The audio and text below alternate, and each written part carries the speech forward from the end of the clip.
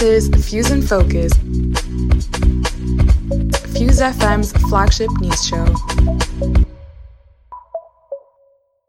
Hi, and welcome to Fuse and Focus. I'm Rebecca, and today I'm joined by Peter. Hi, guys. By Serafina. Hello. By Luke. Hi. Jess. Hiya. Fiona. Hiya. And Alex. Hello. Today we're going to be talking about the US election, millennials being disillusioned with democracy, Corbyn's dismissal from the Labour Party, campaign groups working to support student welfare, and the future of the COVID vaccine and mass testing. Starting us off is Luke with the US election. Hi. So obviously the big story this week in the global affairs was, of course, Joe Biden winning the presidential election, defeating Donald Trump. He is obviously the oldest elected president of the United States at 78. And of course, Kamala Harris, who was elected as well, is now going to become the first female and African-American and Asian vice president. Donald Trump is not conceding at the moment as he is making unsubstantiated claims of electoral fraud.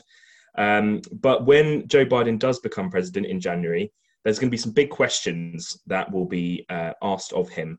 Firstly, as we saw in the election, Joe Biden's supporters, there aren't that many of them. There's a lot of people who voted for Joe Biden on the left of the Democratic Party, people like Alexandria Ocasio-Cortez, who made very clear that she did not support Biden, but wanted to make sure that all of her supporters voted for Biden just to defeat Donald Trump. We also had a lot of Republicans who are unsatisfied with Donald Trump's presidency and decided to vote for Joe Biden in this election. So Joe Biden's got support that the people that voted for him on both the left of politics and also on the right of politics. It's going to be a real big challenge for him to try and unite those two factions together to create unity in American politics at the moment. COVID, obviously, his big aim in the presidential election was to try and defeat COVID.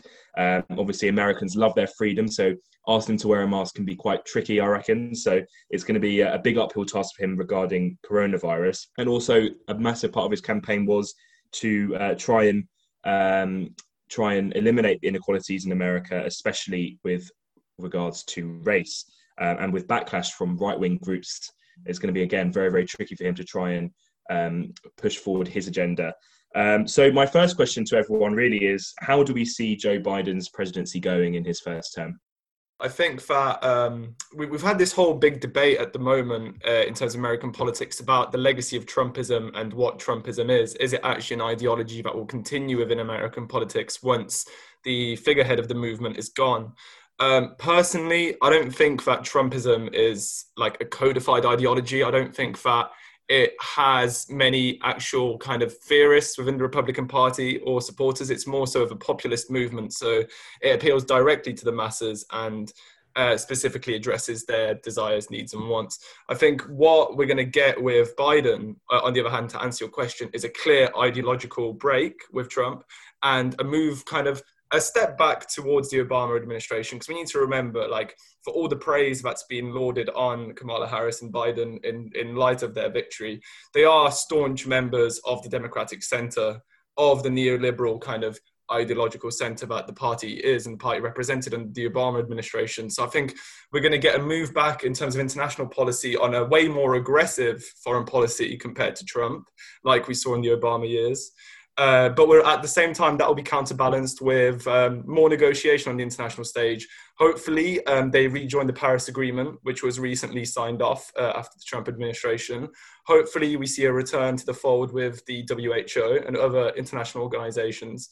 So I think there are positives to take, but there will also be, for people of my political opinion, there will be negatives that come with the Biden administration in terms of talking of foreign policy. I agree. I think there's a lot of infighting on the left, and I think the Democratic Party is still very pro-establishment, doesn't represent everyone's best interests. I think a lot of marginalized people still don't think that Kamala Harris and Biden are going to work for their interests. So I do think it's a victory, and I do think voting out Trump was a good thing. But personally, this was my first time voting. I voted for Bernie in the primaries, not for Biden. But then I did still vote in the US election because I think that was still important and you should still exercise your civic duty. So I'm happy for now, but the win is just a first step, and we need to keep fighting for Black lives, for people in jail, for people who aren't being represented, for people who are disenfranchised. And I think we need to work towards bridging the gap between factions on the left, because there's a lot of, like I said, infighting and all these little enclaves. Just quickly to add to that, which I completely agree with, I feel like to cut Biden some slack based on what I said in terms of his previous track record, he has spoken a lot about this idea of bridging the gap and potentially giving people the opportunity of, rather than just leading under his own idea and his own scope of rule, kind of bringing people together, bringing various ideas together, people that are unrepresented within the party, kind of bringing this all together and coordinating America in future goals and aims. Does anyone else have any views on what can we expect from Joe Biden in his first presidential term? I mean, I don't really have any views. I've got a lot of questions, as in how he's going to sort out the coronavirus mess, because Trump left a big one. I mean, the first thing is how he's going to, I think you mentioned it, Luke, is how he's going to get everyone to wear their masks. And I'm just wondering whether anybody's got any ideas that they could perhaps send Biden, because I'm absolutely clueless about how he might do it. Well, these things normally tend to be decided by the states. So an executive order trying to, defeat coronavirus by wearing masks or doing stuff like vaccines, that all of those things go from the central government. But things like local restrictions, lockdowns, similar to the UK, obviously we have local lockdowns here at the moment. That's probably what happens in America with local lockdowns. So issuing a national lockdown in America is going to be extremely difficult for Joe Biden to do. Probably not very possible, seeing that a lot of the Republican governors in states will probably be quite opposed to it. So I think you're absolutely right there, Alex, with Biden being definitely at the bottom of the hill when it comes to trying to defeat COVID. He's going to have to do a lot of convincing with his political enemies, and especially with Donald Trump lingering in the background, it's going to be even harder. Yeah, I think definitely, because the fact that Biden is now in power doesn't negate the fact that there's still a lot of Trump supporters in America. I think it's 71 million voted for him or something, since the last time I checked the polls anyway, which means that kind of Trumpism and the values that Trump kind of represents are still very much alive in America. And just because Biden is in power doesn't mean that those values are going to necessarily go away, especially because, as you just said, Luke, there is still a lot of Republican senators. So yes, kind of at the top of the federal system, we've now got a Democrat.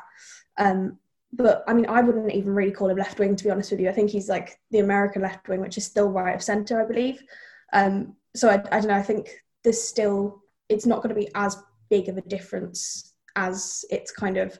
I think everyone's like celebrating it as this huge like win for democracy for the left, but I don't know. I've kind of lost a lot of faith in America over the past few years, and I'm just a bit skeptical about the whole kind of revolutionary aspect of it. There's still a lot of Trumpism left in America.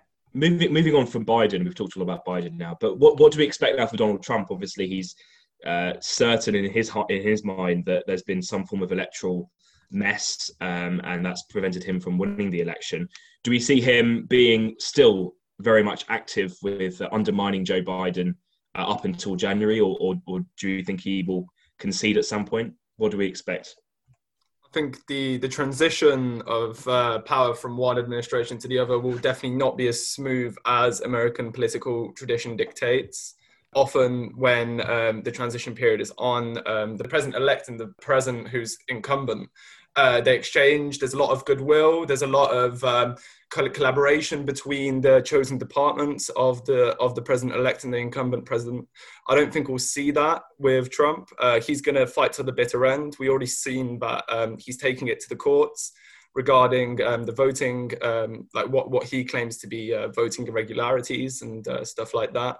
So I definitely think that he's going to try and make the transition of power as difficult as he possibly can for Biden. And the thing is, like, this is like, he claims to be for the American people, but if anything, he will now be hindering the American people. He'll be hindering the process of transition of political power, and therefore he'll be undermining his own nation. But at the end of the day, what we have seen with Trump over the last 4 years and prior to that, he is a man who is deeply self-interested, and all his concerns are governed by that self-interest. So I did always think that it was never going to be an easy transition of power.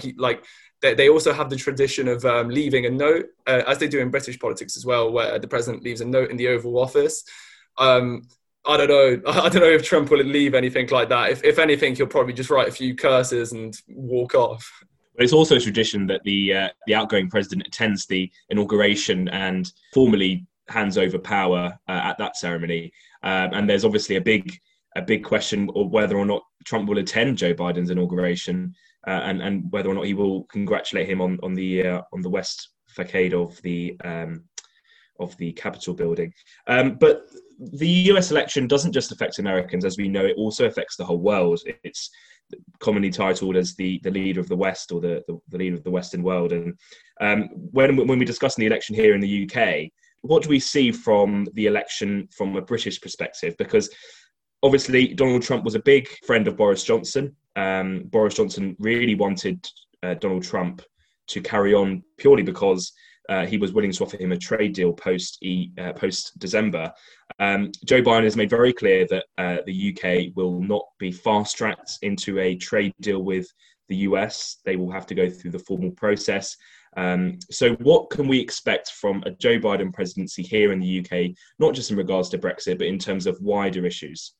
It'll have interesting implications in terms of Brexit, because we don't know how Biden's going to respond to the rift between the EU and the UK. So he might tend to favor EU countries post-Brexit and create obstacles for a trade deal between the UK and the US. I think, carrying on for that, he'll definitely favour Ireland because he's already stated his Irish roots to the whole of the US. I think that also has a big impact on the whole devolution talks within Britain within the last few weeks as well. Whether I think he's going to try and stop that, if I'm honest with you. He's not a fan of the new bills within government to break international law. So I think he'll try and reverse some of what Boris and Trump have achieved. When Trump spoke about Boris, he quite ungrammatically called him Britain Trump. And the thing is, and that amuses me a lot still. But the thing is, a lot of the American Democratic establishment do genuinely see Boris as Britain Trump, and that will definitely affect any form of negotiations that are had between our government and the future American administration.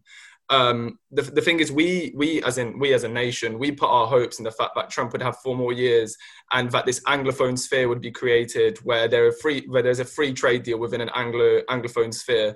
That is not going to happen. Like Alex said, Biden will favour working with the European Union, working with the French, working with the Irish, over working with a small island country that is now inward-looking rather than outward-looking. So I feel like Biden's election upon British politics, unfortunately, under the current state of British politics, does not look favourable for our subsequent national development. I think that kind of calls into question the place of Britain in the world as well now, because, once upon a time we had this special relationship between the US and the UK, but that was kind of when we had things to offer each other. But now with Brexit, I don't know if we necessarily have anything to offer America, especially if, Biden has to get along with Britain Trump. Is he going to really want to do that if we can just offer him a really shaky trade deal or something, especially with the Northern Ireland situation we were talking about last week. I don't know if he's necessarily going to be particularly proactive in kind of pursuing that, which obviously isn't great for us, but what can you do? My last question is regarding the election. Is we saw during the campaign a lot of people paint Joe Biden as Sleepy Joe, being a little bit behind everything, a bit elderly. As he is 78, he's the oldest president elected ever in American history. Do we see Biden, well, I don't want to, say anything too controversial here, but do we see Biden having a huge impact over 8 years, or can we expect perhaps a Kamala Harris presidency at some point within the next 8 years? I mean, this is what everyone seems to be banking on at the moment, isn't it? I've seen a lot of talk about the American life expectancy, which seems a bit insensitive, but there you go.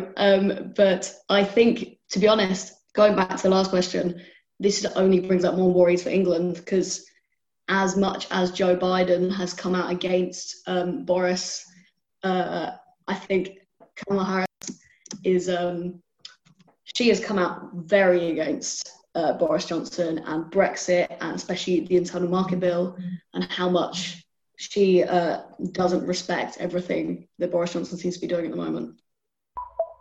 And that leads nicely onto our segment, which is talking about the fact that the US election has allowed Kamala Harris and Sarah McBride to exceeding positions of power. So as we were just saying, Kamala Harris is the first female vice president, and Sarah McBride is the first transgender state senator.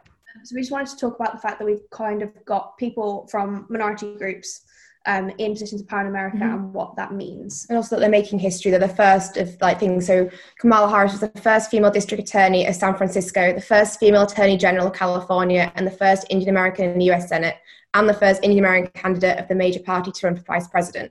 So this is a woman in American politics really making history and kind of campaigning for equality and women's rights in positions of power in government. I think, personally, as someone who is also half Indian, got the same middle name as Kamala Harris, which is kind of cool. I think it's really cool that we've, finally got somebody who's half Indian in power. Doesn't mean much for me because I'm not American, but, it's just kind of cool. But I think we mostly wanted to talk about with her the idea that she has had a kind of, I don't want to say marred, but a kind of controversial history of policy. So she kind of seems to contradict herself in some of the things that she kind of puts through. So she has said that what she wants to do is to recognise that not everybody needs punishment, but that many need quite plainly help.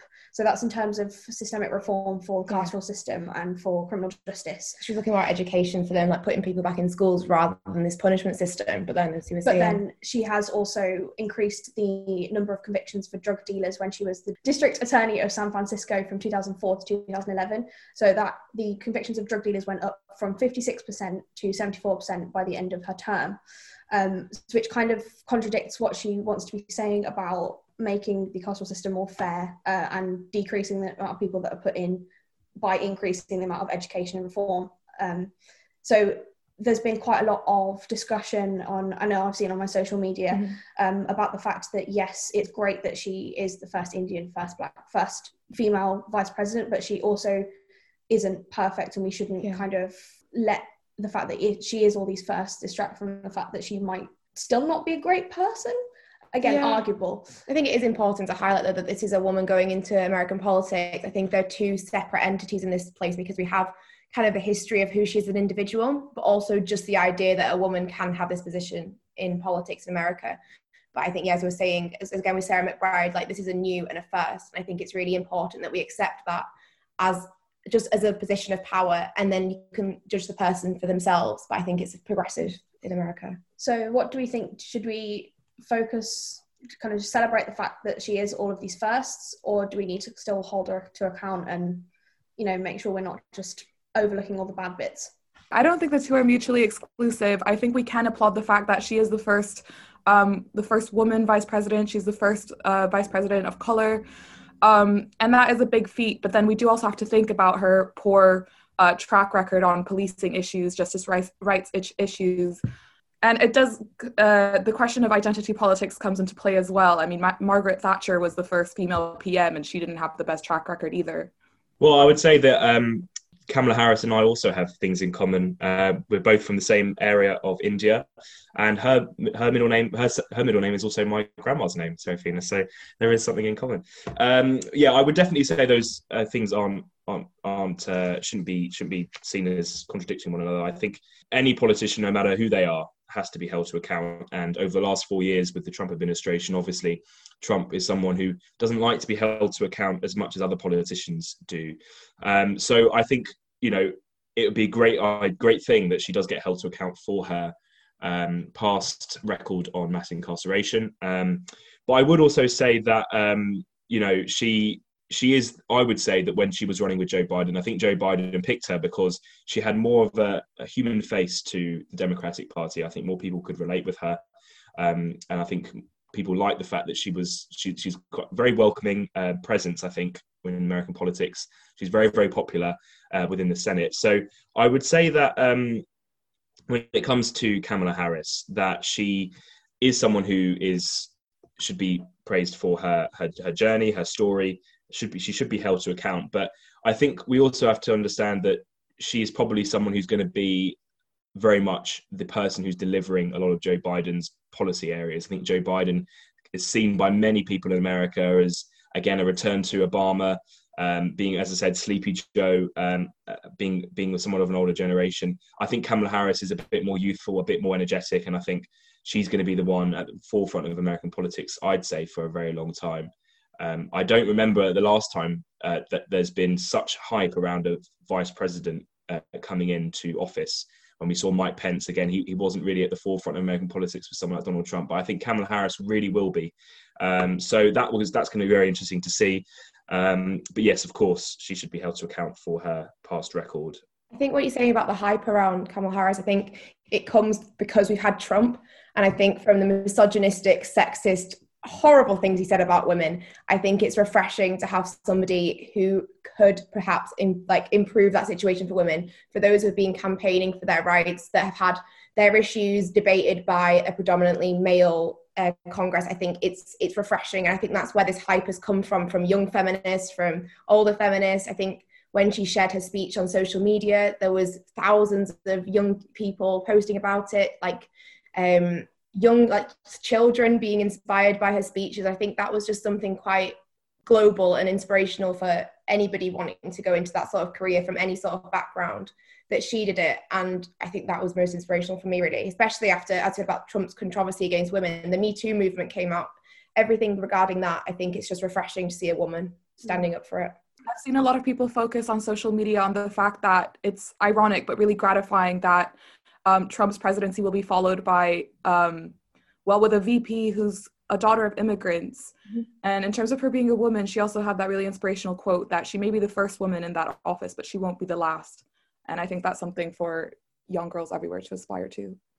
I want to get back to this idea that was mentioned in the report about separating the idea and the person, because I think politically that's a very dangerous disjuncture to make, because it alleviates the politician from past errors and past wrongs that were committed, and it elevates an unattainable idea of the moral virtues that the idea is signifying.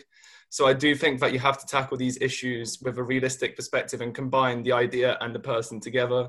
While Kamala Harris and Biden represent new hope for America, and like I said, the idea and the vision is something which we all support and something which we all endorse. Holding the actual individuals accountable and not kind of extolling them to the mountaintops is a very important thing to do. Like people have mentioned, as her past job as California state prosecutor, she does have a lot of a lot of points to be raised about a bad track record. The same with Biden, what I spoke earlier about his time in the Obama administration. So I do think that it's dangerous to separate people and ideas.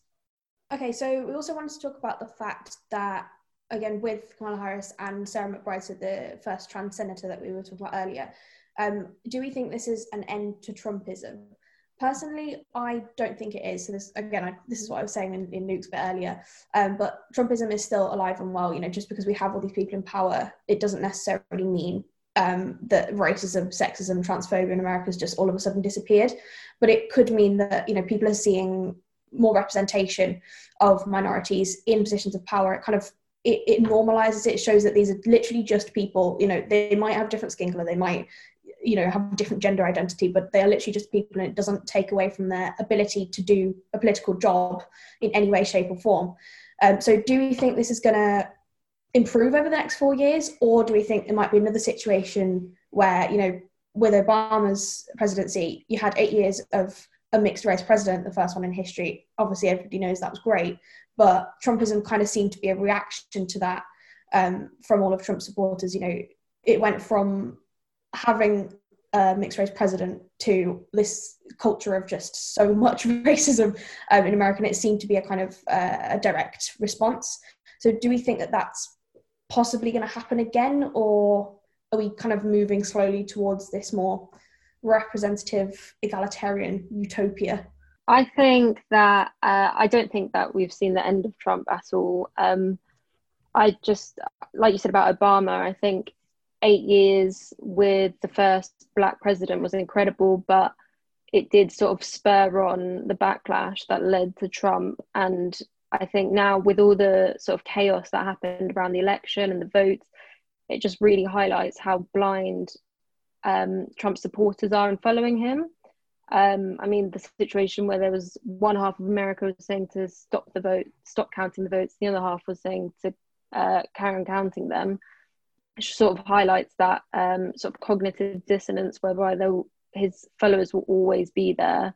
And even if at the next election, I think Trump will probably run again, but if he doesn't, someone else will probably take his place, and that will be who that herd sort of follows, especially with Kamala in as vice president now. Having a woman as vice president, I think, is probably going to spur them on even more than last time. So no, I personally don't think it will be the end of him. I was just wondering, do we think this American blindness is partially caused by, in my eyes, this hopeless American dream? Because it seems like a lot of the people who voted for Trump in Florida they were kind of contradicting themselves in who they were. I know there was a lot of Cubans and a lot of Latinos who wanted to get away from their leftist Democrats. But personally, I think that there is a certain blindness in America, and it is fueled by Trump's racism. But then there's also a blindness in America fueled by his idealism of being the supreme man, in charge of everything. If I just work hard enough, I can own everything in the country. I just wondered what other people thought. I think a lot of people who vote for Republicans vote for them because of their conservative kind of economic principles, policy, because people still, I wouldn't even say it's just America, I think it's in England as well, I don't want to be hypocritical here, but I think there's a lot of people that genuinely believe that they're closer to being a millionaire than they are to being on benefits. And so they vote for the Republicans who are more forgiving financially towards obviously the higher echelons of society. So they kind of think, when I'm a millionaire, I'm going to want lower taxes, so I'll vote for them. Again, with this American dream idea, it's kind of inbuilt into the system that that's what capitalism in America allows you to do. Whereas actually, realistically, most people in America are so much closer to just being bankrupt and going hungry than they are to ever earning £1 million. But they just don't see that. But again, it's an issue in the UK as well, definitely. It's kind of the capitalistic dream rather than the American one now. But again, this is just me being a bit of a socialist, as happens every single episode, so I'll shut up now. I think Trump managed to establish a sort of cult of personality where you saw evangelicals and extremists across the US just blindly loyal to Trump, regardless of what policies he put out, regardless of how much he contradicted his own faith, regardless of, all his problematic tweets, everything he's done. And those people are still going to stay loyal to him throughout these 4 years. He might run again in 2024. People are mourning his loss. People are adamant that he could still win with these lawsuits he's putting out against swing states. So Trumpism definitely isn't a past era, and Trump supporters might even be more incentivized now. Yeah, I'd agree. I think he has that, he has just such a huge following, and the timing for him to come in was so perfect with jumping on the bandwagon with social media, and a huge social media following. And I think that's also a big contribution with selling this American dream. It seems to be the perfect tool for him, and he can transmit this message so easily and so quickly across the US. And I think it's all just come at good timing. Yeah, I would also, I like the idea that you said, Rebecca, about the cult of personality. I'm a history student, so I like connecting present political events with past ones. And there is, annoyingly, there's a lot of crossovers with Donald Trump and some of the Soviet leaders, such as Lenin or Stalin, just in terms of not only the cult of personality. People see Trump as this kind of hero amongst his supporters, but then we see what he does with the media as well, with Fox News being basically state media in America at the moment, very similar to what happened in the USSR with state media, state newspapers. Again, with accountability, there was no accountability to Trump. Trump did whatever he wanted. He had a few favoured journalists who he would talk to. And that's, again, very similar to what happened in the USSR, with very little accountability of their leaders. So I don't want to sound too controversial here, but there is a lot of crossovers between Donald Trump's presidency and some of the more brutal dictatorships that occurred in places like the USSR and in other communist countries. And it's very, very worrying to see that, although that he is now no longer president, that force, that cult of personality is still lingering in American discourse, and that is very, very worrying for Joe Biden, but it's also very, very worrying for the majority of the American population who didn't vote for Donald Trump. The thing is, this cult of personality and kind of the trend that you're pointing to between authoritarian past cults of personalities and form of leadership is a trend that you see all around the world today. You see it with Putin in Russia, you see it with Erdogan in Turkey, Modi in India. All these figures paint themselves as strong men, just like Trump did in his tenure as president. Strong men who rule with an iron fist and construct this mythologized view of themselves as leaders and try to subsume society within their kind of own conceptions of how a state should be run. I do feel like this is a trend that has been going on since Trump's election, but it's been going on further back since Putin taking over in Russia.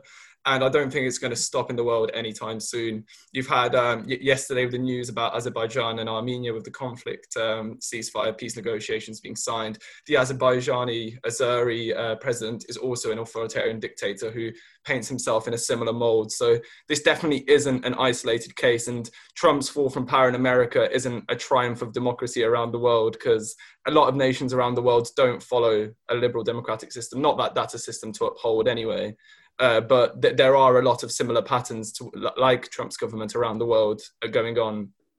I think as long as Trump's body isn't embalmed like Lenin's, we're probably okay. But... Yeah, so basically, there's been a new report that highlights that millennials are becoming increasingly unsatisfied with democracy. It was a new study that was done by a collaboration with Cambridge researchers and the Human Surveys Project.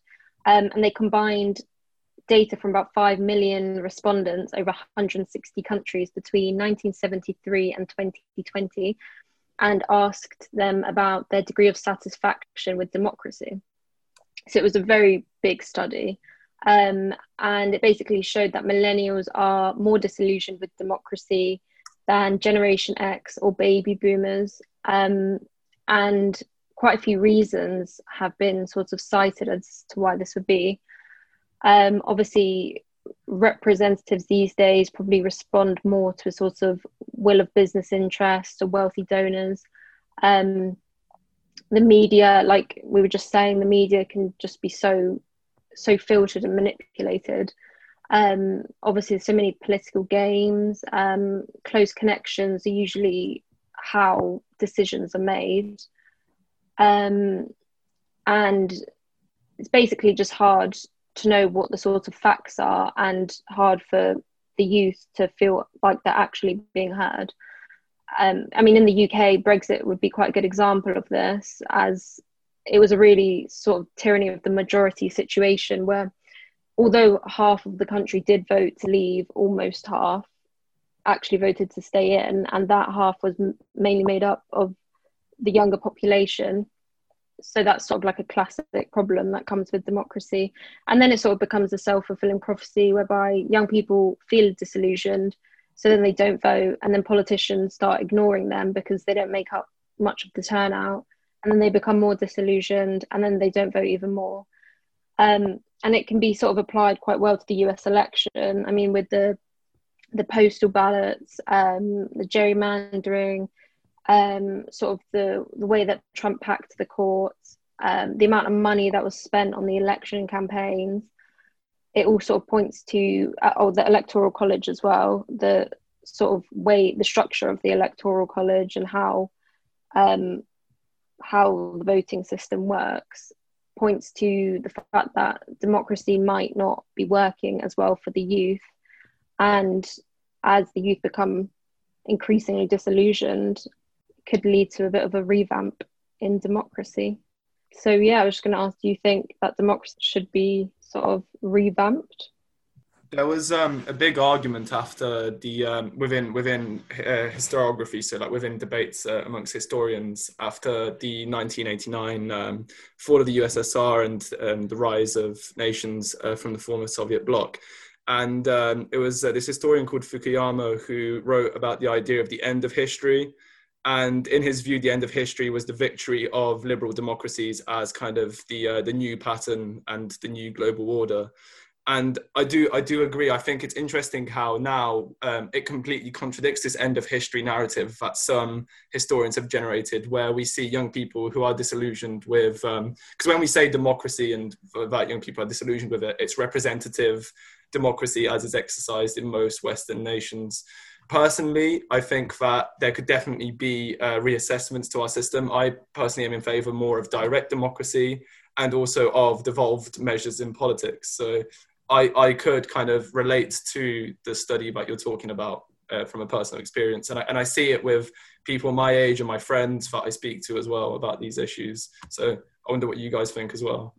Well, I think the problem with Fukuyama's end of history is that he kind of saw history and progress as linear. So he assumed that as soon as you reach that, that end point of liberal democracy, you would just stay there. And he didn't take into consideration the fact that there could be waves of fascist parties or regression. And we saw that we're seeing that in the UK, and we saw that in the US with right-wing parties and voter suppression. And I think it was just a bit of a naive paper at the time and hasn't aged well.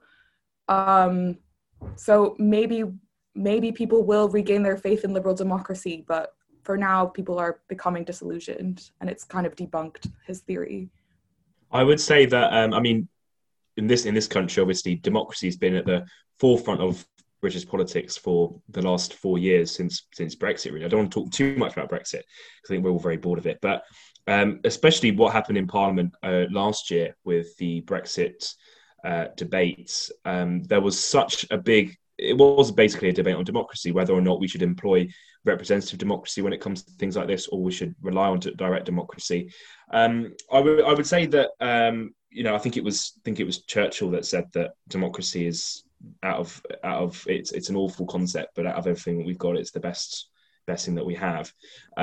So I definitely agree with that. Actually, I think that it is our current style of representative democracy, although it does bring some problems. I think it is the best thing that we have. I think that when we look at representative democracy, I think we can reform representative democracy when it comes to things like the electoral system, and when it comes to, for example, with MPs who've been arrested and recall elections, and they can be much tougher on those things. So when it comes to representative democracy, I think there can be reforms, but I don't necessarily buy into the idea that replacing representative democracy with direct democracy would solve all our problems. I don't really buy into that personally. I mean, sorry to go back to Brexit again, but introducing that aspect of direct democracy didn't really work, because you did end up with a tyranny of the majority. So I think the problem is that we have a representative democracy, but it's just not representative anymore. Because I think, again, we're saying about the fact that a lot of the people that voted a certain way in the Brexit referendum have now passed away, so it's no longer representative of the literal living population of the UK.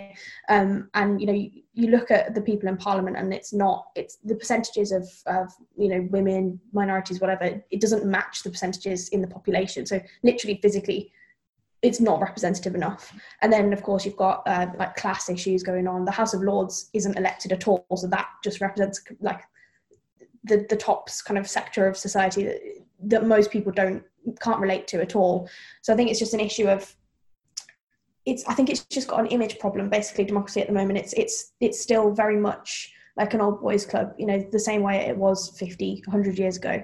And people, I think, are starting to wake up to that. Again, something we've been talking about over the past few weeks is, people are going out and demonstrating, and there's this kind of atmosphere around the world of people just not being happy with the way that they're being governed. And I think it, again, fits into that. People aren't, with the amount of information that we have, I think there's a lot more transparency these days about what's actually going on in the world of politics. And we can now see that actually we aren't being represented in a way that we should be by our democracy. So I think it needs to be just held accountable and made more representative to actually the people that they are governing. Just wondering, in this survey, did they ask what alternatives they could come up with for types of democracy? Because I was just wondering, are a lot of people just complaining without solutions and not really coming up with anything else? Because I can think, as Luke said, I can think of a lot of things worse than democracy. I mean, I wouldn't like to live in an authoritarian state. It's just plain and simple. I think democracy comes with freedom of expression, and those two things are very important for a functioning society. So I was just wondering whether they came up with any proper societal function. No, I don't believe so. From the articles that I was reading about it, it was more about the results that they found. I think just because it was quite extraordinary and they weren't expecting to see such a sort of high number of especially the millennial generation that just had such discontent with democracy. So it didn't say, it didn't, like you said, it didn't pose any solution. So, I guess that is actually quite a big issue, because unless other systems are proposed, then it doesn't really get us anywhere. I mean, it could just show people who want power the cracks to go to power. People that we don't want in power in the first place. That's my only worry, that when these opinions come out and show this split in society, it just lets really bad people get to the top very quickly. Mm-hmm. Yeah, definitely. But interestingly, obviously with the US election, so after this study only came out last week or so, I think, but the US election turned out to have the highest turnout in 120 years. So it sort of says maybe sort of millennials aren't as disconnected as it suggests. Or maybe that was just a sort of rare occasion because of the circumstances. I think when it comes to turnout, I mean, also in the UK, in the 2019 election and in the 2017 election, there has been actually an upward trend in terms of voter turnout. And I think that's less to do with people being I think it's less to do with people being more interested in democracy. I think it's more to do with how pivotal and vital those elections are in recent history. Obviously in 2017 with Jeremy Corbyn, and a lot of people found a lot of interest within that. And then 2019 with Brexit being the huge issue in the election. So I think that the upward trend of voter turnout is actually due to politics being more important, I think, in the 21st century than perhaps it was in the early noughties.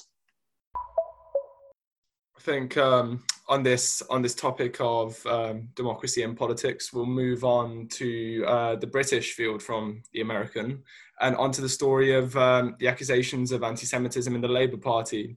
So in late October, former Labour leader Jeremy Corbyn was suspended by the party after watchdog report compiled by the Equality and Human Rights Commission found the party failing to take proper action against allegations of anti-Semitism during his time in charge. The report, titled Investigations into Anti-Semitism in the Labour Party, found that Labour was, quote, responsible for unlawful acts of harassment and discrimination linked to anti-Semitism. The report presents a strong break by Keir Starmer, Labour's current leader, from the Corbyn era and one of the party's most persistent scandals. But Fuse investigates what are the ramifications of the report for the party, the future of Corbyn as a member, and the issue of tackling systemic racism within British political establishment. The report stated that it found, quote, a culture within the party which at best did not do enough to prevent anti-Semitism and at worst could be seen to accept it. It went on to state that it found that Corbyn's office had politically interfered on 23 separate occasions regarding the anti-Semitism complaints. Upon the release of the report, Starmer called it a day of shame for the Labour Party and vowed to implement a, quote, culture change. Whilst Corbyn, responding to the statement, explained, the scale of the problem was dramatically overstated for political reasons by our opponents inside and outside the party, as well as by much of the media. In response to the damning report, Labour announced the suspension of Mr. Corbyn, who is now pending an internal investigation by the party, which stated it was resulting from, quote, in light of his comments made today and his failure to retract them. Starmer has since looked to unite the party, urging Labour to replicate Joe Biden's election victory after the Corbyn scandal. Calling the Democratic Party and Labour sister parties, he had warned Corbynistas not to, quote, tie up Labour in a legal battle over Corbyn's suspension. As the leader suggested that Biden's win against Trump is a lesson for the party to move back towards the centre rather than the hard left, which is often identified with Mr. Corbyn. Labour had been plagued with allegations of anti-Semitism since 2016.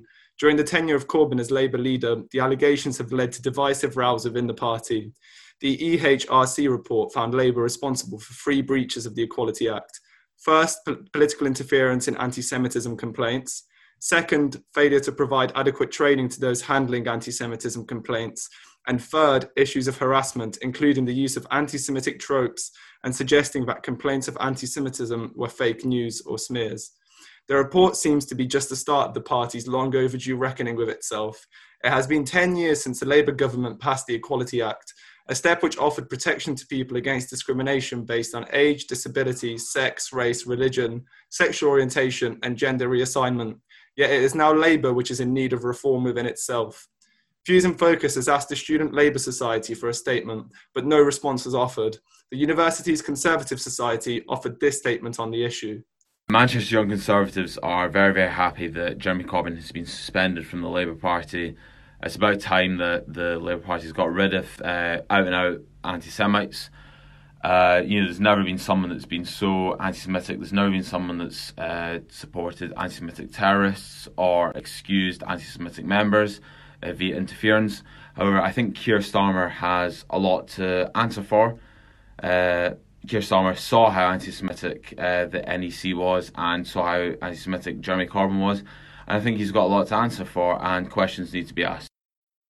Catherine McLean, a young Labour representative for the South West and a person of Jewish heritage, provided this statement for Views in Focus, talking on the issue of anti-Semitism within the Labour Party.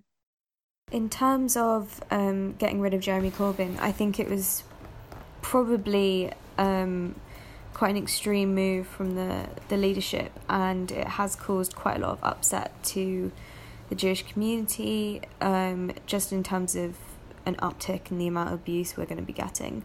It felt quite like oil on the fire, and especially because it came as such a surprise to everyone. So I don't think that suspending him was necessarily the right thing to do. But in terms of his culpability in the anti-Semitism of the party,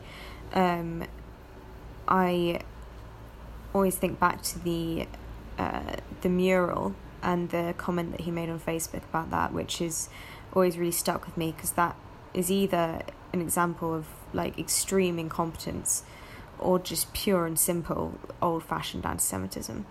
I also resent the way that the narrative has been around the smearing in the media. I feel like it really infantilizes the Jewish community and people who may be upset about the anti-Semitism, because it sort of implies that we don't have sort of ability to understand what the media is doing and have some sort of literacy about how right-wing it is. Like, I completely understand that the right-wing media has attached itself onto this issue, but I also understand that there is something to attach itself onto.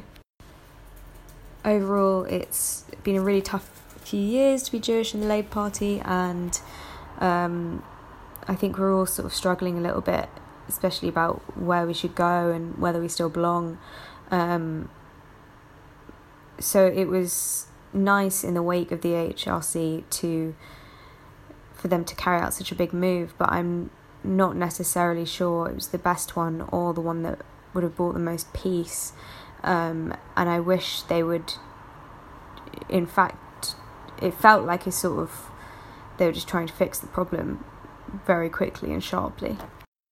We also received a comment from an associate of Catherine's who would like to stay anonymous, who had this to say. So just following on from what Kat just said, I think there's no doubt that Jeremy Corbyn and his team were either racist, anti-Jewish racists, or so incompetent that it should have precluded them from leading a major political party. But I don't think that is even the point that we should be discussing at this point. After the report that said that Labour Party in fact broke the law due to its handling of anti-Semitism, the right response would have been humility and to listen to the Jewish community, rather than claiming it had been sort of overstated for party political or factional reasons. And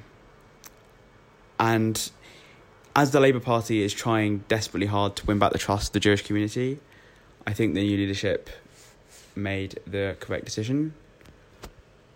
From a purely sort of strategic element, it's obviously a huge issue in the eyes of many voters, and for a party that is trying desperately to cast off the image of being anti-Semitic, it was strong and firm leadership. That doesn't necessarily answer the question of whether it will actually help, but it certainly shows a sort of firm-handedness that I think probably will encourage a lot of members of the Jewish community that the new sort of Labour Party is serious about anti-Semitism. However, whether that helps internal Labour Party sort of politics is another issue and possibly another can of worms, but I'm not so sure about that. But anyway. Additionally, Fuse in Focus spoke to Mancunian opinion writer Kerry McCall on the topic of an opinion article she wrote for the paper, which provided a balanced and compelling argument as to why the issue of anti-Semitism in the party needed to be taken seriously. Here we have attached the interview. And the first question for you, Kerry, is, as an individual who joined the Labour Party during the ushering in of the Corbyn era, what were your hopes for the progression of the party? And also, were you aware of any systemic issues of anti-Semitism, as highlighted by the EHRC report existing within the party? So I joined the Labour Party when I was quite young. I think I was about 16, and I just sort of joined the party because I thought they aligned with my views, and I wanted to feel like I was more interactive with politics. And it did become clearer as the years went on that anti-Semitism was an issue. It was in the news quite a lot. And I think it was during the 2019 election last year where I kind of realised if things don't change, I'm going to withdraw my membership. And I kind of did think of withdrawing my membership, but I thought if Labour loses this election, Corbyn's probably going to step down, and that means there'll be potential for new leadership that could solve the problem. So I hung in there, and that is what happened. But I definitely think there are, unfortunately, examples of anti-Semitism, even though sort of the report itself focuses more on sort of insufficient investigations rather than the accusations themselves. There have definitely been accusations like, for example, 2016, Ken Livingstone, the ex-mayor of London, made a comment about Hitler being a Zionist, which was sort of, that's obviously a problematic statement to make. And I just think, you know, a lot of it is to do with social media and Labour members sort of liking posts that have anti-Semitic tropes in them or suggesting that Jews are wealthy, just sort of all these elements of a Jewish conspiracy, which I think is where a lot of the problem lies. Based on this and kind of where the problem lies within the Labour Party, do you think that the downplaying of the report by Corbyn and sections of the party, especially on the hard left, show culpability to the ramifications of the report? Yeah, I think I'd have to agree with that. I think in Corbyn downplaying the issue is kind of controversial for him to come out and say we've got a zero tolerance policy towards racism, and for him to also say one anti-Semite in the party is too much, but then to go on and sort of downplay the number of cases by saying it's only 0.3% of the party. If you consider that there's like 100,000 members of the Labour Party, 0.3% is still quite a significant number of members who are being accused. And I think to downplay that is just hugely problematic. It's dismissive and kind of complicit in the issue in a way.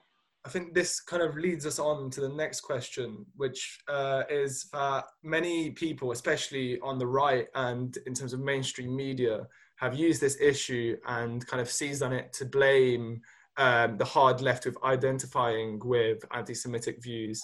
Do you think that there exists this kind of trend within the hard left of British politics and also international politics of kind of constantly holding on to these tropes of what they view Jewishness as?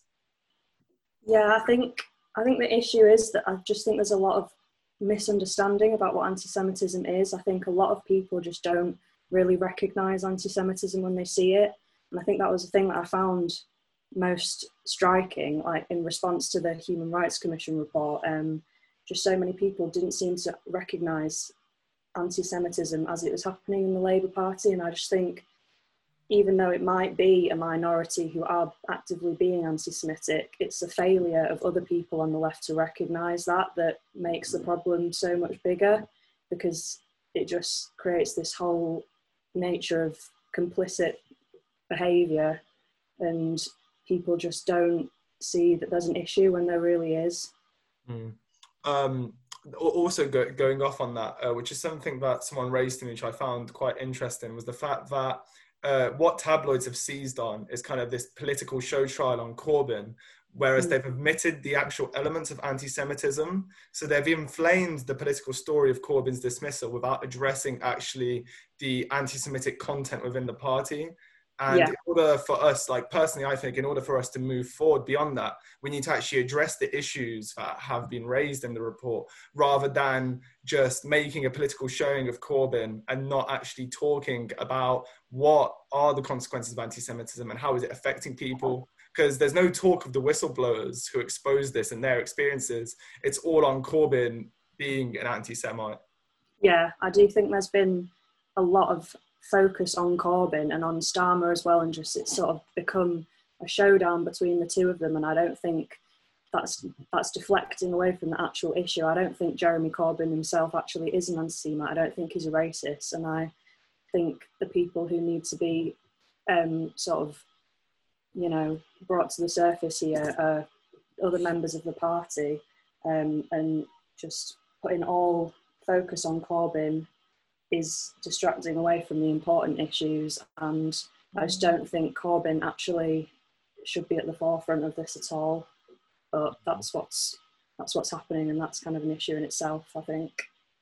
I think that leads us nicely to my next question, which is, in your article you wrote, by that the Labour Party are no longer refusing to accept wrongdoing and are beginning to reckon with their mistakes.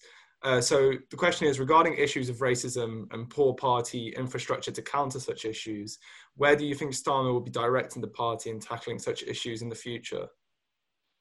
I mean, I'd like to hope so. That's sort of why I voted for Starmer. I did vote for Starmer in the leadership election. He put a lot of emphasis on tackling anti-Semitism, which was such a topical issue. I think it was really important that he did that. And he did, you know, him and Angela Rayner did set up a complaints procedure as soon as they were elected, and it was met with a lot of positive response by Jewish leaders saying that they were going to sort all outstanding complaints of anti-Semitism. So I think, I obviously don't know what's going to go down in the future, but I am hopeful from what I've seen so far. And finally, some on the left have claimed that this isn't necessarily about the actual issue, but it's more so about a political purge of Corbynista elements that still exist within the Labour Party, whether it is within the Houses of Parliament or at the grassroots level. Do you think that this is also kind of a tool for Starmer to move Labour back to the centre and remove those elements associated with Corbyn?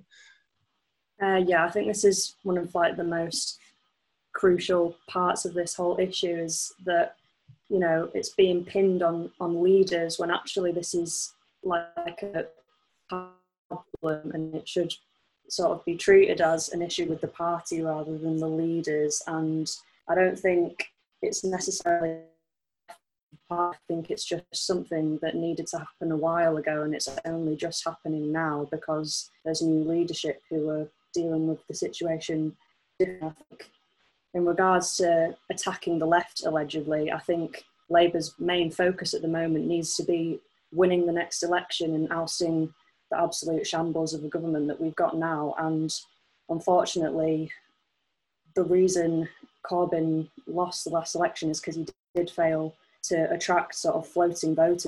And I think Starmer, in sort of moving away from the far left of the party, is sort of seeking to do that, and I'm hoping that it'll be successful. I don't think it's an attack on the left. I think it's a kind of new direction in trying to get the party to win the general election. Great. Thank you for the interview, Kerry, and hoping for more contribution between the Mancunian and Fuse FM. Thank you very much. So now I'd like to open up the question to you guys. Firstly, what do you think? What do you think? What are the ramifications that the report holds for the Labour Party? Well, I think it's a long journey before many Jewish people feel that the Labour Party is an acceptable party to vote for. I think I watched an interview with Luciana Berger, who was a Labour MP who was bullied out of her constituency in Liverpool by anti-Semites within the party. And she said that although she welcomes Keir Starmer's move to get rid of or to suspend Jeremy Corbyn from the party, she says that it's not the end of the road. It's still a long journey ahead before many Jewish activists within the Labour Party and many Jewish people outside the Labour Party feel that the Labour Party is a home for them. But nevertheless, I think it's an important step forward that Keir Starmer has done. Already, I think it's made an impact on people I know who are in the Labour Party who are Jewish. But yeah, as Luciana Berger said, it's a long journey ahead for the Labour Party in terms of getting back on side the Jewish vote and basically making amends with the Jewish community who have been victimised very, very heavily by a lot of people within the Labour Party over the last 5 years. I do think it's interesting that anti-Semitism, I think Kerry said this in her article, but anti-Semitism is a form of racism. And I know, so the Conservative Party have come under quite a lot of fire for, certain Boris Johnson basically making racist comments. And so I think it's really, it's odd that you don't really see many reports of this actual anti-Semitism in Labour coming out. So I know that there's been a lot of ramifications for it recently, but up until then I hadn't really seen any evidence of the actual anti-Semitic acts or words themselves. I do think it's really interesting that's not really been held to account up until recently, whereas in other parties, other different forms of racism are. So I think it kind of highlights the fact that anti-Semitism is still quite a big problem in society. It's not seen as big of an issue, and yet it's still kind of there under the surface, really insidiously kind of affecting our political system. So I think it's good that it's finally coming out and people are, I'm saying the words being held to account a lot today, but being held to account. Because it's awful that really in 2020, in this day and age in our society, that this is still happening. What do we think that it holds for Mr. Corbyn's future? Because we have elements of the left saying that this is all overly exaggerated in order for a political manoeuvre to occur in the purging of hard left-wing elements of the Labour Party, whereas other people think that this has been downplayed and Corbyn needs to be reckoned with and needs to be expelled for the party. So what are our opinions on this? I think whether or not you agree with the dismissal, this has now sort of tarnished his reputation and he's become almost too controversial a figure. So making a comeback you'd have to take in a lot into the equation. It would just lead to a big public debate, I think, and the Labour Party would have to consider whether it's worth it for the party. I think it's interesting the way in which anti-Semitism is conducted. I think a lot of racism in society, and I saw this. This is not my comment. This is what I've read on Twitter from someone who is in the Labour Party and who's Jewish. A lot of the anti-Semitism that takes place is different to a lot of the other racism. A lot of racism when it comes to anti-Blackism or Islamophobia it's a push down. You're pushing down these people. They're putting them down at the bottom of society. These people are scum, etc. But with anti-Semitism, you're almost pushing people up. You're saying that these people are the cause of, for example, I don't know, anti-Semitism claims, but they are the cause of climate change. They are the cause of all of these world problems. So you're pushing them up to a position where they are responsible for everything that's going on in the world negatively. So it's a different form of racism than a lot of the other racism that occurs in society. And that's why I think that a lot of people within the Labour Party on the left don't necessarily see it very obviously, because it's very, very disguised, it's very hidden, as Severina just said. So I think that's the problem that that Labour Party had, is that problem that it although it was very obvious to a lot of people, it was very different to other forms of racism. Therefore people did not take it as seriously because they didn't really get it, which is obviously very wrong. I think the whole thing with Jeremy Corbyn is very interesting. I think, yeah, as Rebecca said, whether or not you do disagree or agree with the suspension is another thing. But what I've seen from this debacle that happened a couple of weeks ago when Jeremy Corbyn was suspended was that a lot of the focus was on Jeremy Corbyn's suspension, and very, very little focus was given to the whistleblowers of anti-Semitism within the Labour Party. These people who had stood up and called anti-Semitism out on numerous occasions and were ignored repeatedly. How much coverage was there of the media towards these people, the people that blew the whistle, that said this was out of order? I actually know some of the Jewish whistleblowers within the Labour Party that left the Labour Party because of the horrific anti-Semitism, and I don't really see that much media coverage of their experiences. I think it's been the media have put Jeremy Corbyn into the limelight within this, and there's been a big ignorance, I think, from the media when it comes to the experiences of ordinary Jewish members. I think that's where there's been a quite shoddy journalism, I think, really, when it comes to the reporting of this. You could, I completely agree with that point, because you could argue that this has been ramped up to basically be a political show trial of Corbyn, who has been kind of taunted by the media for years and years, and it has completely diminished from the actual issue of anti-Semitism within the Labour Party and addressing those issues and shedding light on them. So I completely agree with that. I feel like the media, as it often does, is sensationalising a story that it doesn't want to read about and read into too much. So it is very much more so of a political show trial about Corbyn rather than shedding light on issues of anti-Semitism. And this kind of leads to my final question, which is kind of broadening out this debate in terms of where does this take us moving forward on general issues of tackling systemic racism within British politics? Because we already had mentions of Islamophobia within the Conservative Party, obviously anti-Semitism within the Labour Party. So where do you guys think, like, where does this take us now where we have this issue? How do you think it'll be addressed, or how would you like it to be addressed? I mean, I think it's great that they're addressing this systemic racism, like you've said. And I think Keir Starmer's a great fresh face, and it's good that he's dealt with this early on. I think this is a big issue for Corbyn. It's like you said, it's been going back to 2016, and not much seems to be done about it. He seems not very keen to address the issue. But I think going forward, my issue with it, as Serafina pointed out, we know, and there's so much proof of the racist things that Boris Johnson has said, and there's just so much less focus on him and his what he's said than Jeremy Corbyn's. I think that's a huge issue as well that needs to be dealt with, and he, as you say, needs to be held accountable for that as well. I think it's tricky though, because it's so tied up with the whole Israel-Palestine situation. I think it's really difficult to make a decision and not punish people, but kind of, say that like this is acceptable and this isn't, because it's so closely linked with that whole conflict.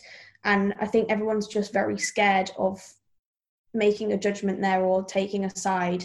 And, if you say something's anti-Semitic, it's like, well, are you taking a certain side in that conflict? And I personally, I don't think I know enough about that whole thing to make a judgment myself. So I can understand, why people are very kind of tiptoeing around it in the media, because it's such a huge issue, and it isn't, it's not as if somebody's coming out and saying, oh, I'm pro-Israel, I'm pro-Palestine, whatever, but it's kind of insinuated depending on people's views, if that makes any sense. So I think it's just like, it's because it's so intensely tied to a world conflict. It's just like a larger issue at hand than it is just in our society.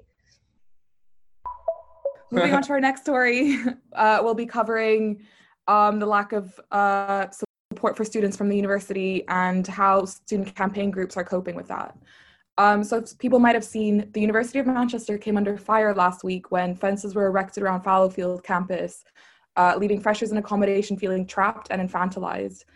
And although the fencing was allegedly introduced to regulate people coming in and out of halls and wasn't an actual mechanism to lock people in, students felt betrayed by the university.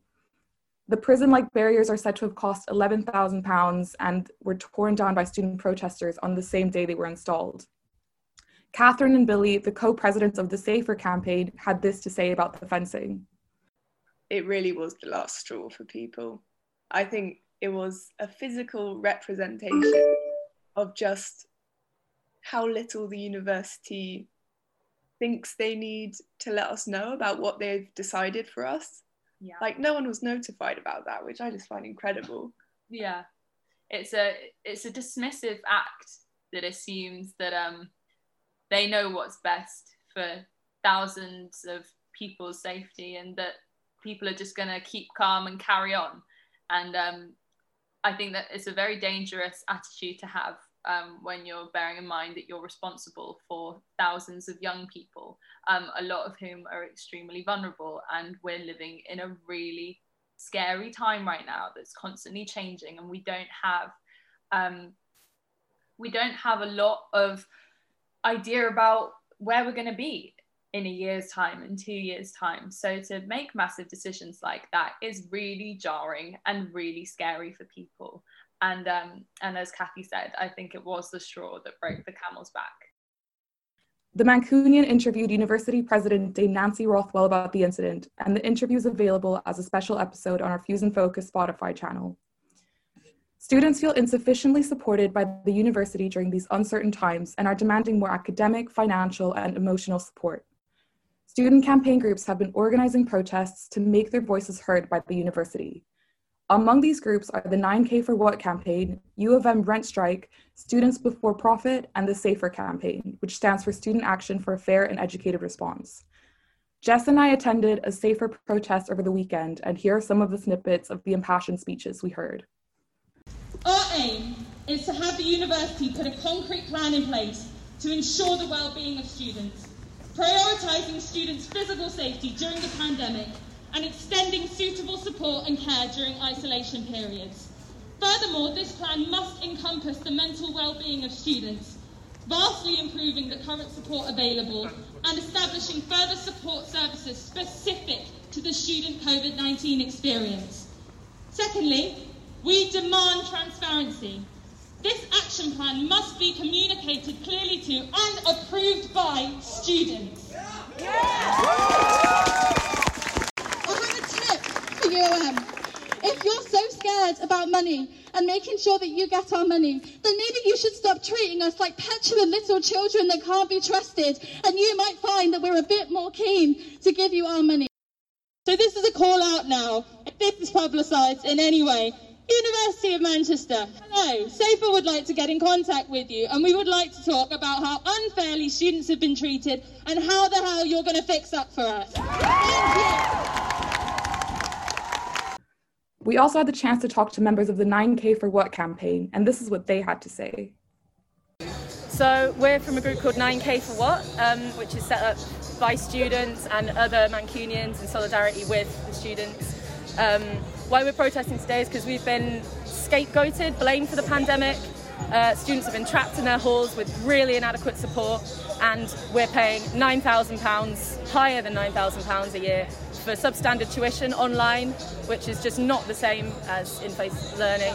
Yeah. It's not necessarily the problem that it has to be online, it's the problem that the university knew that they would have to put it online well in advance, before September, and still chose to bring students back into accommodation so that the landlords could profit from the extortionate halls and so that the unis could profit from the extortionate fees. Yeah, like it's disgusting the way we've been treated really, we've been lied to, we've been all told to come back. The uni knew this would happen. It's harmful to the students and it's harmful to the wider community in Manchester as well. They've just shown a blatant disregard for student welfare, for the welfare of other Mancunians, and they've lied to us and told us that we'd have mixed teaching when that just clearly wasn't the case. We were told a week before our term started that it was all going to be online, so they're protecting themselves really and their own financial interests, and it's just disgusting the way that the uni bosses have treated us really. If you want to support any of these campaigns, you can share their infographics, appeals, and petitions available on their social media platforms or reach out to them on socials. So I just want to know from everyone, how do you feel about the lack of university support for students and how has it affected you? I think from attending the protest on Sunday with you, I think it was very clear that there was just such a disillusionment between the students and the senior people in charge of the university. There was so much heart put into the speeches we listened to and so much kind of emotion linked to this whole mental health crisis we've seen in the halls and how people are just really struggling right now to carry on with university, as well as having these strange impositions put on them, like fences, just a random thing to wake up to on a morning, which 11k, what was the point in spending this extortionate amount of money on something which wasn't even there for 24 hours? It was crazy, and I can completely understand why people in halls are just wanting to protest and wanting to speak out about their experience, because it was certainly nothing like I had in first year. You know, I never had this. I had a great first year, but at the second year now, I can feel sorry for these students, but also kind of relate to them and want to get some more information from Nancy Rothwell. You know, that interview with her, she had no definitive answers. She didn't even know who had erected these fences. And it was all these probablys, maybes, I don't know. And I just don't think that's fair at all on first year students or the whole student cohort. Yeah, what we heard a lot from people who attended the protests was complaints about the lack of transparency from the university, and that there didn't seem to be clear communication between staff and higher ups at the university, for example, with the fencing incident. And we clearly just need better communication between staff and the administration, and then between the administration and students as well, because we need more support. We're paying so much money for this experience, for our education, and we're definitely not getting what we're paying for. I definitely think there's two sides of the argument in terms of, I can see the university put this fencing up as kind of like diverting traffic and kind of like creating like a COVID-friendly walkway, which obviously in principle it makes sense. But then you've got this whole issue of just a total lack of communication, as you guys have already highlighted from the university, which I frankly, it's ridiculous. And I don't think this is a first time issue in terms of the university not handling things either with transparency or just handling it well, like to begin with. I've been a student at Manchester for 4 years. I'm doing my master's here now. And I've had the same thing from my friends who are still in their studies in their fourth years, and friends who have finished their studies after their bachelor's, who have said that they've never felt as part of the university community. And I do feel like the university struggles with that, of kind of fostering that kind of community and fostering that dialogue between students and lecturers and students and the institution. And I feel that's been highlighted and exasperated since the COVID outbreak, even more so. And it's kind of culminated in this process of the first years tearing down the fences as a result of fear and confusion, which you can understand them for. Also, the idea of communication, that I know that I only got an email through today, which is the 10th, about what the plans are for next semester. So I think they've not fully kind of made everything concrete yet, but they're only just telling people that, you know, they're going to be able to do things. I think it's STEM subjects might not be able to do everything online next semester. And from speaking to a couple of international students about this, it's been a real issue for them. I know, you know, they need to there's people from Korea, for example, who are needing to get a student visa so they can prove that they're doing something instead of having to be conscripted into the military for their service, like compulsory military service year. So that's like a massive deal for them. And it's just because the university hasn't acted quick enough to say, you know, we will be online, you will be able to study next semester. They're having issues with the government trying to get them into the army. Like it just feels like certain people's situations really haven't been thought about particularly well. And I think it's been a massive issue with the DAS as well, disability access. Yeah. I'm not sure what it stands for, but I know you. Yeah, I spoke to a student who wrote like quite a poignant post on UM Love, I think, about her experiences with DAS and how she just received no support. She was lack of communication. She suffered with dyslexia, and just, I think her laptop had broken and she just couldn't access any support. She was struggling to follow things, online lectures, keep up with the speed of having to read everything online. And the communication there was nothing. And it took her talking to me, she's a third year student, I'm a second year student, to message the press office and say, look, can we have a comment from you about what's happening and why this student isn't being supported in DAS, for her to even get in touch with the head of DAS. Like it took too much for one student to actually get the help she needed. And thankfully now, like, she's in communications with the head of DAS and hopefully getting some more support. But I just think that there was a miscommunication with how this student could actually get the help she needed, just because of this online learning, which should have been sorted before we came back to university. Also, no, there's just really simple stuff like I know a student who's hard of hearing can't do her lectures because there's no subtitles on her lectures, and it just, even though, you know, the university said that they were going to make concessions to allow everybody to study. They just don't seem to have put into practice everything they're saying, and then when they try and explain it, there's just no substance to their answers. I don't know, defences just seems to be a continuation of this lack of communication and kind of nonsensical things that they seem to be doing in order to try and help the situation that just don't do anything that the students actually want. I think I'm very lucky in the sense that I'm not in student halls at the moment, and I can only imagine how horrific it would be living in student halls with the lack of support that the university is offering.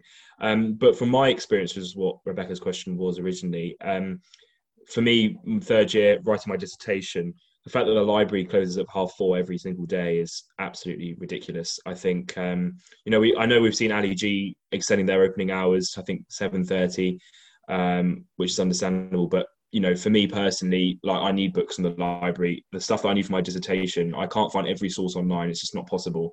So I need to go to the library and find resources there. And that's not being opened longer than 4:30, which is a massive problem. I do understand the booking system. I think that is understandable with obviously COVID at the moment. I think it's the only way that they can make sure that everyone going there is properly safe and secure. However, just the opening hours times, I just think is absolutely ridiculous.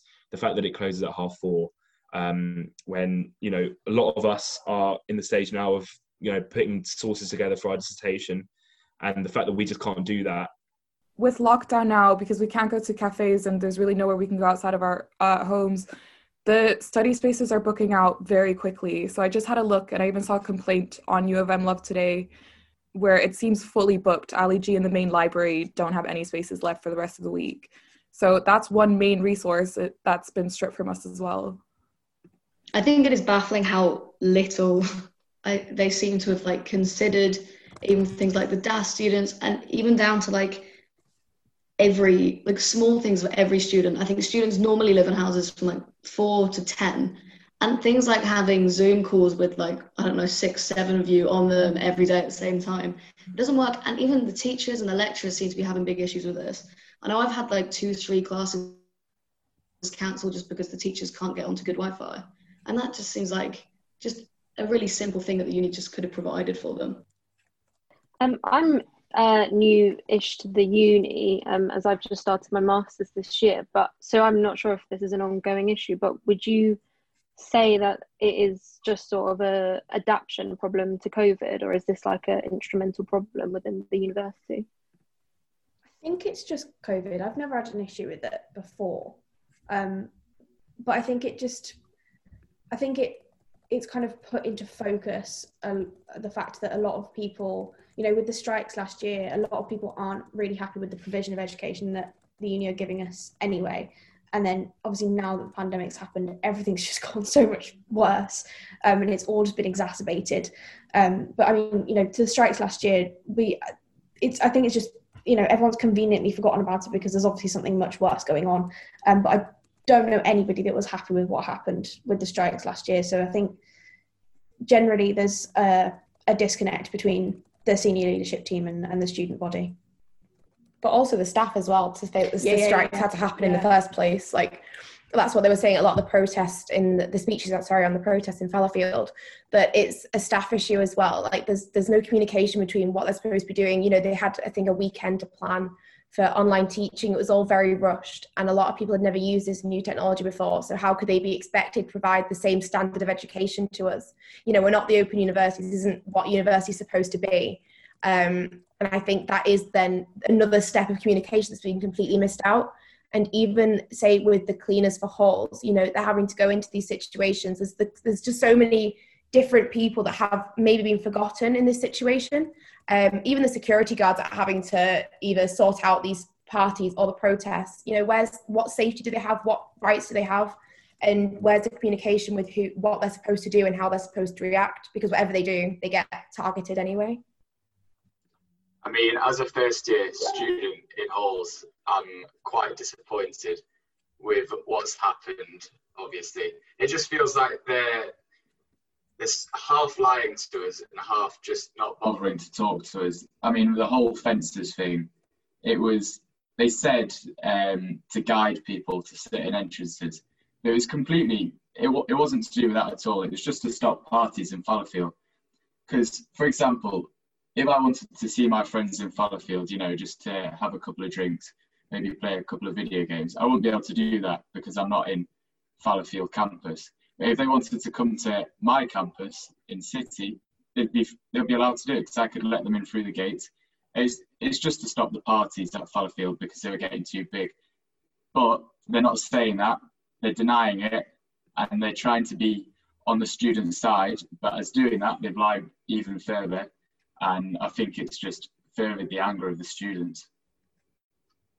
But it's a rightful anger from the students. You know, I have a friend who's a fresher at the moment in Fallowfield, and she's been immensely struggling to get mental health provision. And I think the fences are just a kick in the teeth, to be honest, because it was just, why? Because I know a lot of people on UM Love have been saying, I know we keep linking back to this, but they've been saying, people have compared, they said you're not in a prison camp, for example, so you can't compare the fact that you're paying for these rooms and saying it's like a prison, because they're two completely different things, which is true, but it's more the fact that they're paying to live in this place and they're not paying to be caged in, and that is just a complete violation of their, I'm thinking, their rental contract and also their rights as a student, because we are adults right now and there are better ways to prevent people partying, or, you know, I don't think anything will really stop Fallowfield parties at this point.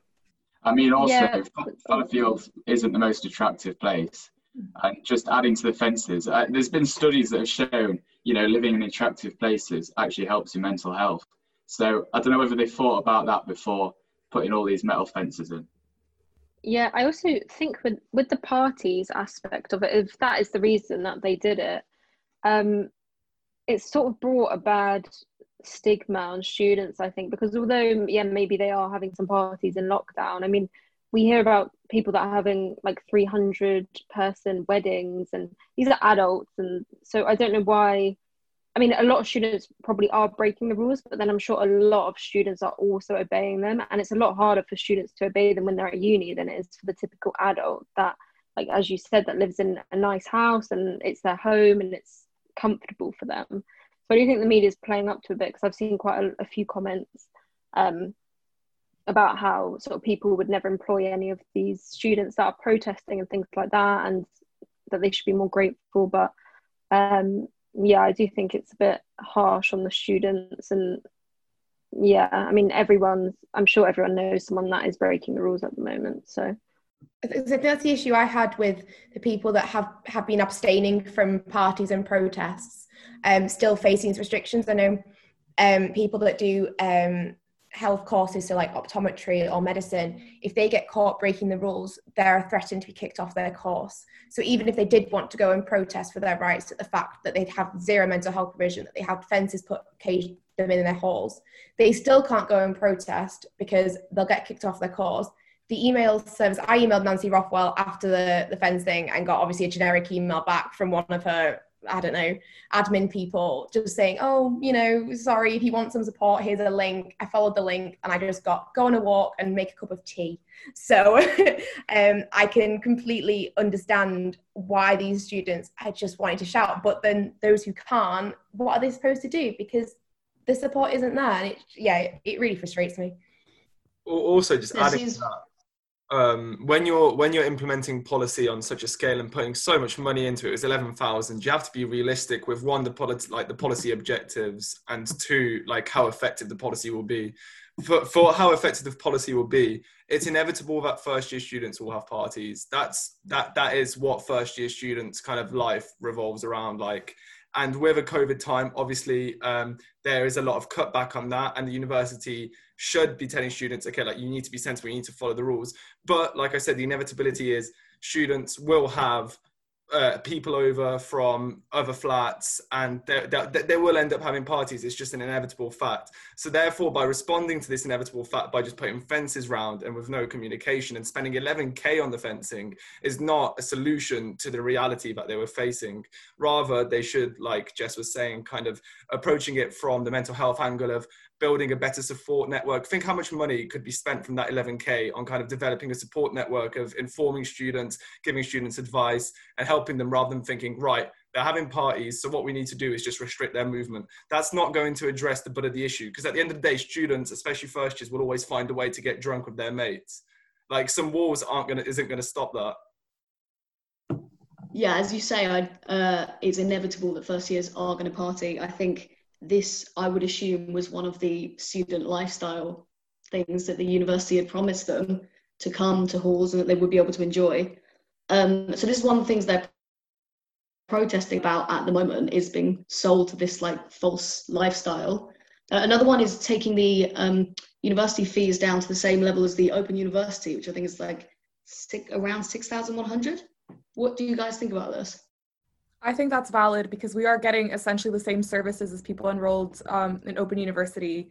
And that's part of the Safer Campaigns platform, actually. One of their demands is to lower fees to those of Open University. And they're appealing to the university to try and get that taken up with the UK government. Yeah, I mean, I'm not sure if any students would object to that. But yeah, I guess it would have to depend on sort of where the money is coming from to sort of bridge that gap between our fees. Because obviously it's not really anyone's sort of fault. It's not the lecturer's fault. It's not the university's fault that all had to be put online. I mean, I know from what my lecturers have been saying that they're really adamant to get back into the classroom. They don't want to be doing it online.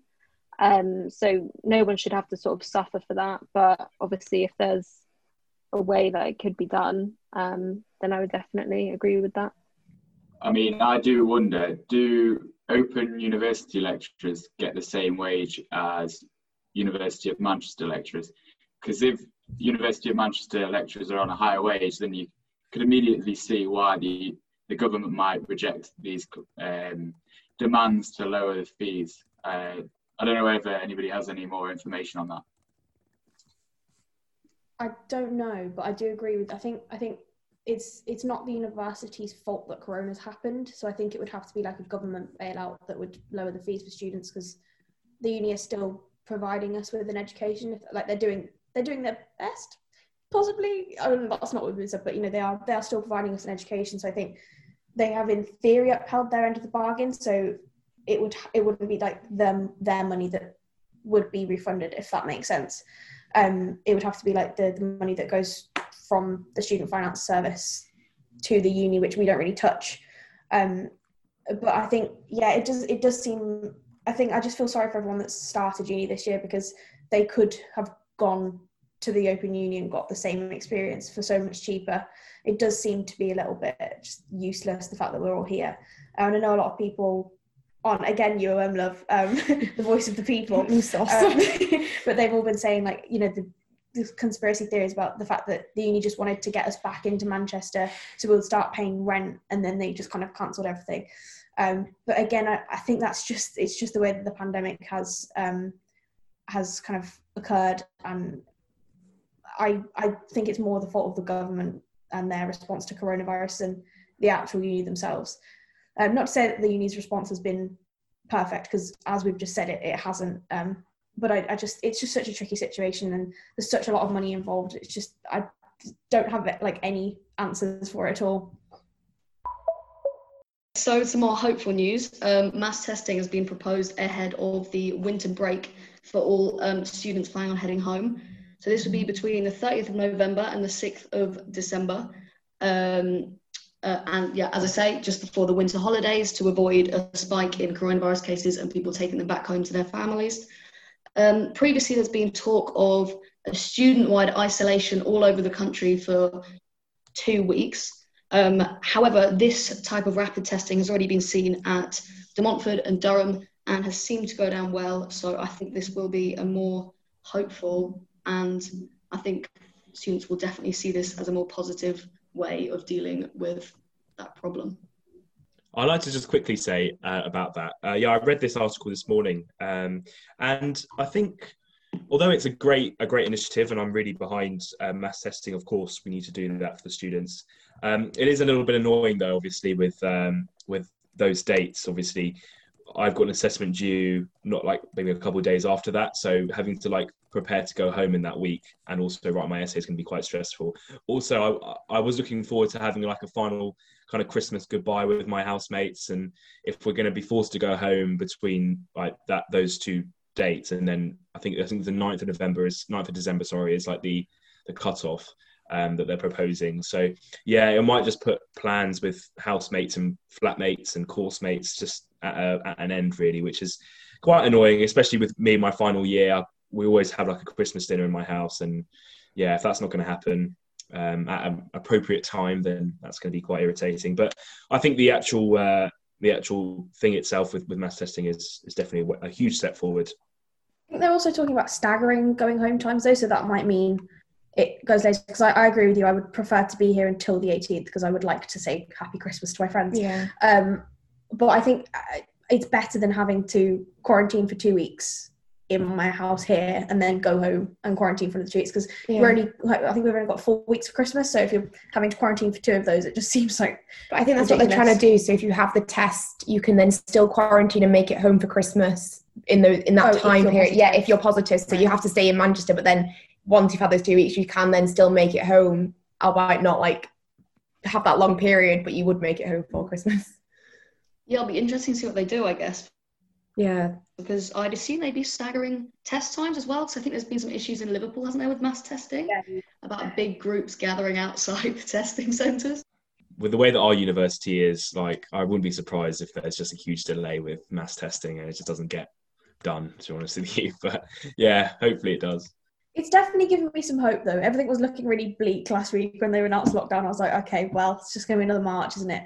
But it's good news. It's, finally something is happening. I'm just, fingers crossed, our incompetent government will actually do something right for once this year. Because I would love to go home and see my family at Christmas. But, fingers crossed. Yeah. Thank you for tuning in, and a special shout out to Johnny Hunt for production. That's it for now. You're in focus.